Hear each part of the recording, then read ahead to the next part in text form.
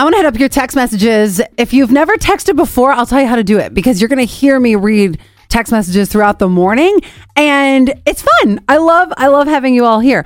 If you've never done this before, open up your phone, unlock it with your face, and then you will get to your text. See, we'll all do it together. Okay, there's my text. You start a new one and then you put 71231. Okay, got it. Oh, I have us saved to Scott and Allie. And then you start and you're probably like, why do you have you saved? Well, sometimes I got to test it.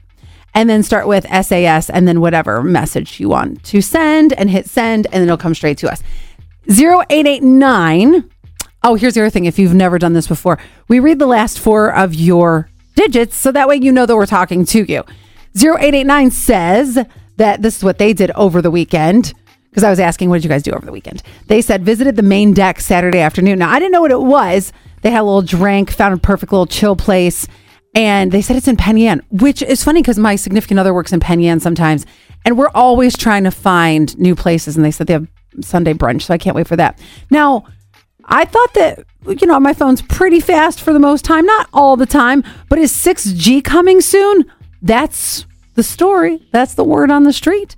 They have created a tiny microwave photonic filter that can make 6G wireless a reality. Now, this could be for smartphones. They say it'll also be integral in self-driving cars and different internet connections. Maybe in Trumansburg. How about that? Jasper, Troopsburg as well. The problem is, they say, while 6G will be able to convey data faster than 5G, this technology will likely use a millimeter wave band, which could interfere with other communication channels. Researchers tried to tackle this problem by inventing a photonic filter, which can protect signals from interference. Now, this sounds way too smart for me, but Jing Wang said the greatest innovation here is breaking the barriers between devices and achieving mutual collaboration between them. So we'll let Mr. Wang keep working on that.